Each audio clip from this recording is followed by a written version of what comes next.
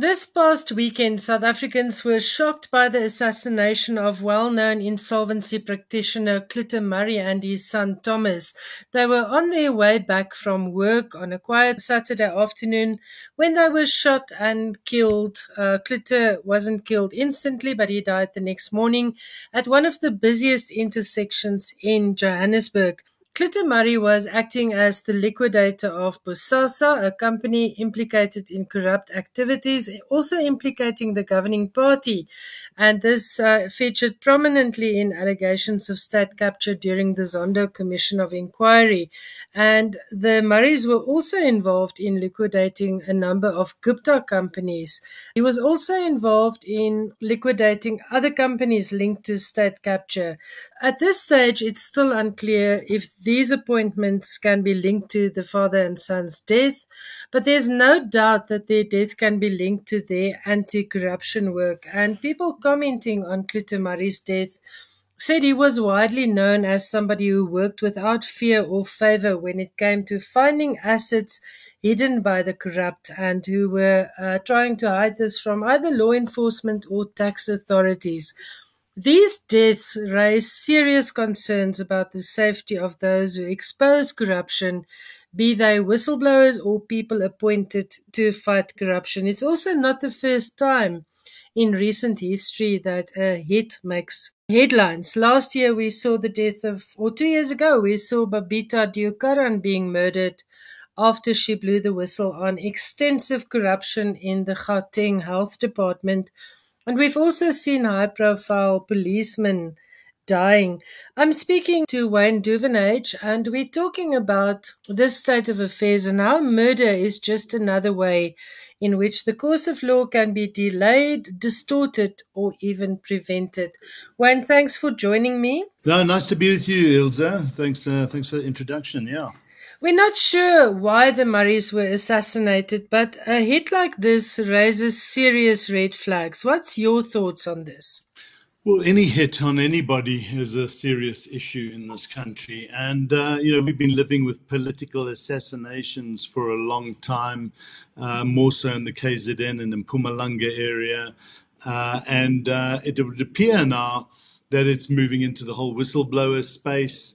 And really is shocking that we have to sit here and start worrying about this type of thing, because especially for OUTA, a lot of our information of wrongdoing comes from whistleblowers, and we are finding more and more today that whistleblowers are reluctant to come forward. They just fear for their lives, their livelihood. And these type of assassinations don't do us and this country any favors. We need to speak about this because it's clear that somebody isn't doing what he or she is supposed to do when it comes to the protection of whistleblowers, anti-corruption fighters. Where should we start looking? Well, I go back, and I was giving a talk today at a government arranged discussion on the Constitution, reflecting on advancing the power of the Constitution. We have a great Constitution, but it is no good if it's just on paper, and we cannot protect the constitutional rights of individuals and human beings in this country. And this topic I was on a panel, is fighting corruption as a constitutional imperative. And if you just take our democracy and split it into two halves almost, the first 14 years or so and the second 14 years, the first being during Madiba and Mbeki's period of administration, and then you get into the Zuma and the Ramaphosa administration. Well, when Zuma came into power in 2007, as he headed up the ANC from the Polokwane conference, it became very clear that he wanted to remove the independence of the Scorpions, who are highly effective. I think you just got to cast your mind back to, the 150 or so members of parliament who abused their privileges in the Travelgate scam. Tony Yengene, John Block, Jackie Salibi, Shabir Sheikh. It was a lot of good work that the Scorpions at the time were doing to tackle those in power who were abusing their power and corruption. And that's what you needed. You needed this independent, strong muscle, powerful entity to go there and make it very well known to people who wanted to act corruptly, that they would come after you. And when they come after you, they've got the resources and the might and the independence to do so. So when Jacob Zuma came in, that conference ruled or decided to remove the Scorpions, and 18 months later, in May 2009, that was passed through Parliament and replaced by the Hawks, and the independence is not there. It now reports into the police, the Minister of Police, and the new ID, the Investigating Directorate, reports into the NPA, who reports into the Minister of Justice and Correctional Services. Now, where is the independence? And what we're asking for, and what Paul Hoffman and the Accountability Now guys and others have been driving this quite hard, is the outcome of that Glenister 2 case, where the majority judgment does talk about introducing the structures that take up this constitutional requirement of ours, and the Constitution is very clear that we need to have independent, well-resourced corruption-fighting entity that deals with organized crime. And that's not the case today. So I think if we start there, Ilse, if we go back to saying, well, what do we have to do? And it's quite strange that even the NEC of the ANC in August 2020 called for the urgent creation of this new entity that is permanent and specialized and independent, stands alone to deal with corruption. And yet the cabinet has not, reacted appropriately. So that's quite a strange thing, that we have this decision and nothing happens. And then in February 2021, in the SONA speech, the president talks about this appointment of the Anti-National Corruption Advisory Council. Now, that's there, but it's 2 years later. Nothing has come. And then in February this year, Cabinet is now speaking of upgrading the ID, this investigating directorate, within the NPA as the solution to serious corruption. And all the past mention of a body that reports to Parliament is now gone. So I don't know. I don't think we're taking the fight against corruption seriously, and it's getting worse, not better. But do you think it's a matter of political will that's lacking, or is there just no vision and no leadership? I think it starts with political will. I do believe that if you had that independence, without fear and favor independence, entity that was going to tackle corruption in the public sector, well, I think that would that's something that the ruling party and many of their people in positions of power would worry about. Even the president himself, on his Phala matter, might have been the subject of a high-level scrutiny. And I just think that too many people in many high places that are implicated in corruption, that isn't going to do the ruling party any favors, especially when it comes to the next election. So I think it boils down to political will, because I can tell you now, if there was political will, the type that we had when we had Madiba and going into our new democracy, to protect this democracy and this constitution of ours from the abuse that we've had to undergo as citizens, we would have had an institution like this in place long ago. And here, the president, this current president Ramaphosa, who got into power on the ticket of an anti-corruption stance, 4 years into his administration, and it's all been lip service, and the goalposts keep changing, and the ideas and the thoughts keep changing, and they drag their feet. So it can only be political will. That's all I can put it down to. The competence is there. The blueprint is there. We've had a successful Scorpions. We've had the structures. It's not like we have to go and test the waters and say, well, will it work or won't it work? We know it works. We've got the blueprint. So let's just get on with it. But there doesn't seem to be an appetite to do so.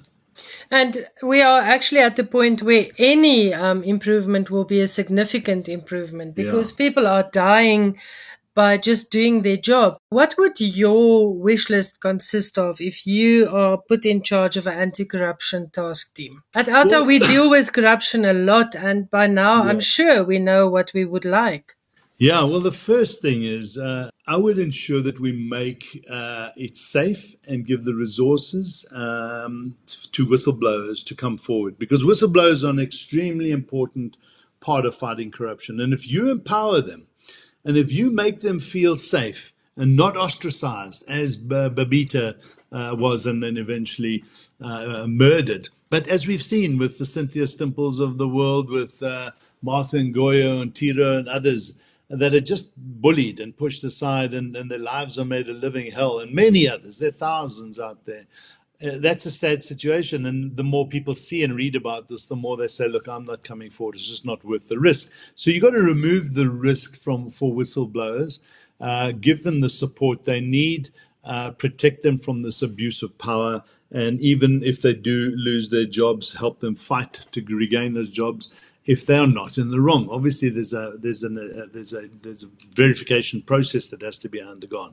What about monetary compensation? If they lose their jobs, we know often Yes. companies and state departments won't touch them. But if they save the country, for instance, 10 billion rand, could we say that a percentage of that should go to them to just keep on living a normal life and not have to beg for an income? Yeah. Look, I do believe that we got to cross this hurdle and have this discussion on monetary compensation. You've got to be careful that you don't.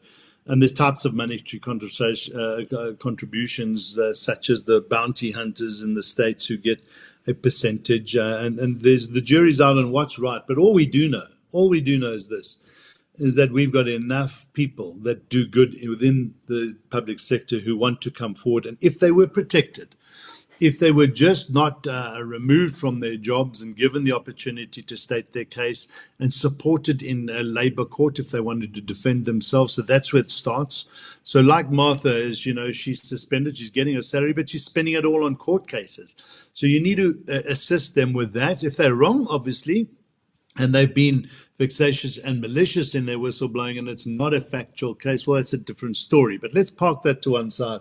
It is about, first and foremost, let us give them all the support and the physical and security support at times when they are threatened, as they do get threatened from time to time. So that's where I would start, Ilse. The next thing is, I would pump billions of rands into this independent entity and get the best people in. I'll tell you why.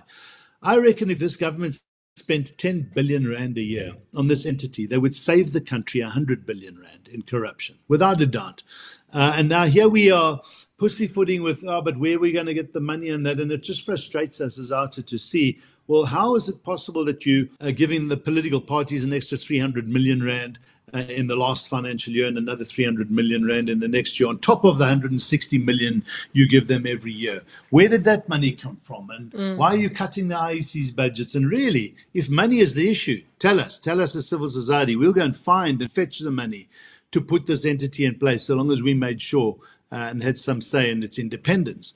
Yeah, I would start there. Protect the whistleblowers, encourage them to come forward, get the best team in place. And not difficult. There's a lot of skills out there, even if you have to bring some of them in. And I reckon within a very short space of time, we could make a massive difference as a country. But there it is. It's there. The plan's there. The ideas are there. They've been shared with government for years now. And it comes back to, well, there doesn't seem to be a political will. Can we briefly talk about the NPA? We know that they've been hollowed out. The institution is not what it was 10, 15 years ago. Do you see that they are busy rebuilding skills, hiring in, for instance, forensic auditors? We know there's a critical shortage of that within the law enforcement authorities. Are you confident that enough is being done to go after the corrupt? Well, I'm confident in the fact that we've got a far better team there today than we did have under Sean Abrams. So thank goodness there was this shift. I think we've got good people, a lot of good people with good intent. But the NPA is still hampered by the structures that were put in there under the Jacob Zuma era. It's not easy to clean out. It doesn't happen overnight. It takes years. So we are being asked for their patience, but we're running thin on patience, and rightly so, and they know that. As civil society, we're not seeing. The evidence is there. There's sufficient evidence out there with the Gupta leaks, with so much other, not just the Gupta leaks. And yet people in high places who've earned billions in corruption continue to walk the streets.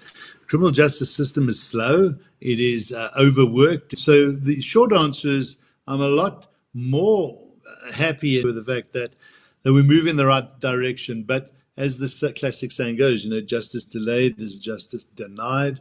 and there's so many people, and us as citizens need to see justice, and it's not happening fast enough. And there's far too much weakness in the Hawks, weakness in our policing services. So the NPA is being beefed up. It has support. It has our support. It has private sector support, although you've got to be very careful not to cross the line of independence when you bring in the support of external entities like civil society and business.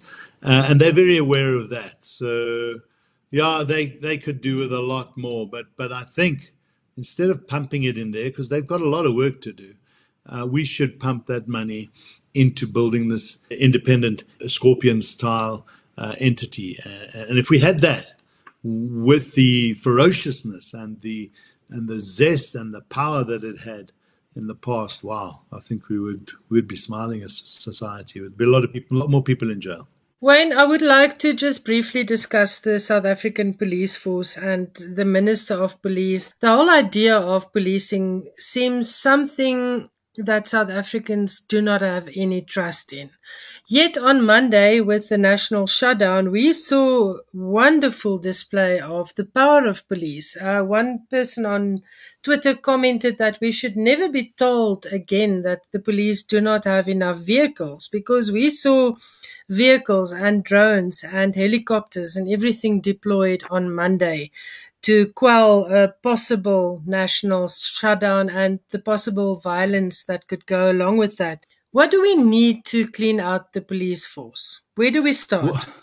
Well, so first, I think we need to acknowledge there's a lot of good policemen doing hard work and good work. I mean, there's a lot, and there are a number, we're not sure what the percentage is, but it only takes a small percentage of rotten police who work with the criminal syndicates to undermine the good work of the good guys. And I just believe when you look at our minister and when you look at how he goes about it, I couldn't be inspired working for the police force with a leader of that nature. I don't get a sense that we have a minister or we have a police force with the structures that are absolutely professional, highly trained, all the skills required, and the training and getting this police force motivated to the extent that you and I, and here's where the poor suffer the most, are able to call the police and say, I'm having a break-in or a domestic violence or whatever, and the police will be there. And that's what you pay your taxes for. And it's almost like we've come to expect it. Well, that's never going to happen. Why do you expect it? Well, that is what you expect in a country that has the power, that has your money, collects your money to provide you with your constitutional rights for security and safety. So we should never accept mediocrity and to say, well, that's the way it is. We should demand world-class service, by the way. You know, we mustn't just take this, oh, we're a developing nation. We're a nation that is well ahead of so many aspects in our lives and our constitution and our human rights that we should demand these levels. So I'm not inspired. Society is not inspired. The public generally aren't. I think if you ask them in a poll, how would you rate the services of the South African police? I would be surprised if they got more than a 3 out of 10, a 30% rating. That's a fail. That's an absolute fail. And yes, they can get themselves organized when it comes down to a preempted situation. So, of course, we can now see, well, you've got the ability to do so. But let's ask ourselves this: if there was another situation of a 2021 rioting around the country in 3 or 4 or 5 different cities, I'm not sure if they'd be able to quell that. They'd probably be just as ineffective as they were back then. But how do we fix it? Or do we simply have to you vote fix it these through people? leadership. Yeah, vote these people out of power. You fix it through leadership. You cannot have people who just in the leadership roles who do not display the passion and the vision of professional policing. Just as the same, you can't have people heading up the transport department if they really have no understanding and inclination of what a broken rail system does for the economy, of driver's license issues, the debacles that we've had to sit with, the potholed roads, of money wasted that is allocated to the MECs of transport in the various provinces. Oh, the list goes on. You need people who understand the industries that they operate in, have the best advisors, and then show through strong leadership that while I'm in this position on my watch, this type of conduct and stuff will never happen. And if it does, I will hunt the people down that bring our name into disrepute and provide shoddy service to our citizens. If that's the attitude from the top, it permeates. You look at it in any well-run company, in any organization. It's where leadership goes, people will follow. And the next level down and the next level down. That is not happening in the South African police services or the Hawks for that matter. Or in government. In government in general. I mean, look at education. We're the laughing stock of the continent. We spend the most per individual, per capita, and we get the worst result out of our spend on education, and books don't get delivered, and kids are falling into pit latrines in schools and dying and having to cross rivers and drowning. I mean, it's just so shocking. Look at our health system, where people sit in corridors in hospitals for days on end, waiting for to be attended to. All the main sectors, our water challenges are now coming to the fore. And let's not even talk about local government. So if you just look across the board, our constitutional rights have been decimated through bad leadership from a government management, a country management point of view. And that has to sit in the lap of the president, I'm afraid. And, you know, we were all very excited seeing the back of Zuma in 2017. And in 2018 with Ramaphosa coming in on the back of an anti-corruption stance. And what happened? I mean, literally, we sit here today, we gave him a lot of slack. We said, give this guy a chance, give him a year, get the NPA right, get the police right. It's going to take a while. It's not going to happen overnight. It's not like a flick of a switch. Well, it's 4 years later, and I'm afraid to say he's let us down badly, and it's not acceptable. So we have an election coming up in 2024.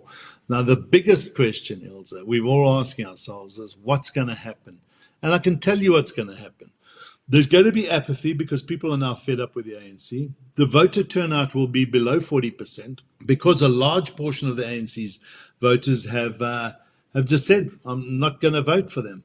And they would go and vote if there was an alternative. And they can see through the EFF and the populist rhetoric. So the EFF is not picking that up necessarily. And the sad thing is that the opposition parties are really losing the plot when it comes to forming these robust coalitions. And I don't want to blame one party or the other, but they certainly do not have the citizens at the center of all their decision making. So we have this musical mayors in these various metros. Every 6 months is a new mayor. You can have no continuity. You cannot fix cities like this and towns. There's something very, very wrong with opposition politics in this country. And if we're not going to look at these elements and take this seriously, then it leaves us a lot more disillusioned as citizens, and it leaves the work to fix our towns and cities and challenge government over to organizations like OUTA and civil society. And we're stretched, and it's hectic. We've got an opportunity in 2024, and I'm quite disillusioned with our opposition politics and the politicking and the egos and the nonsense that is carrying on right now. So what is your message to people listening here? What should we as ordinary people do? Because it's clear politicians won't do it for us. Well, they should. You know, we have a constitution. It's a great constitution, and you get the government you vote into power, and we have a government that is not fit for duty and purpose right now. And I think the public know that. And I think all the polls now, if you had an election tomorrow, the polls are pointing to below 40% for the ANC right now. And if you even took an ANC and EFF coalition, they'd probably be under 50%. So we have got a massive opportunity. I think we've got to start putting pressure on our politicians to tell them to wind their necks in, stop their political games, form a robust coalition that's going to take this country forward without their self-interests at heart and saying, well, what's in it for us and which position can we get? And if you don't give us this position where we can loot and make money, then we're not going to vote with you. I mean, that's just crazy stuff. And I think citizens need to tell the politicians right now, get off the bus, put your egos in your pocket, stop this hubristic attitude of yours and work for us, the people, and get out there and don't ever not vote. Rather vote for the least bad. Vote against what is wrong, which you see what is wrong. And it's not an easy decision. And we as OUTA, we try and steer away from politics, but we're sucked into this space because politics is where all our work is. It's challenging these corrupt politicians and these inept politicians who make bad decisions. So the message really is to citizens, it's about doing it yourself. It's about holding local government to account and national government to account. It's about supporting organizations like OUTA and others that do this work on your behalf, because we can't do it without the support and funds of the public out there. And go out there and make a difference and meet your councillors and if you're in a ward where you see these shenanigans going on, have a heart-to-heart discussion with them and say, not on our watch, because we will not vote for you if you carry on the way you are in our local government coalitions. And of course, we've developed stuff at OUTA, social innovation applications like Link and the Community Action Network CAN. And also WaterCan, that's doing great work to help hold government accountable and put more power back into the hands of citizens. Yeah. Wayne Duvenage, thank you so much for your time. If you like OUTA's work, please support the work and read more about OUTA on outa.co.za. Wayne, have a nice day. Thanks. Thank you, Ilse. All the best. Cheers.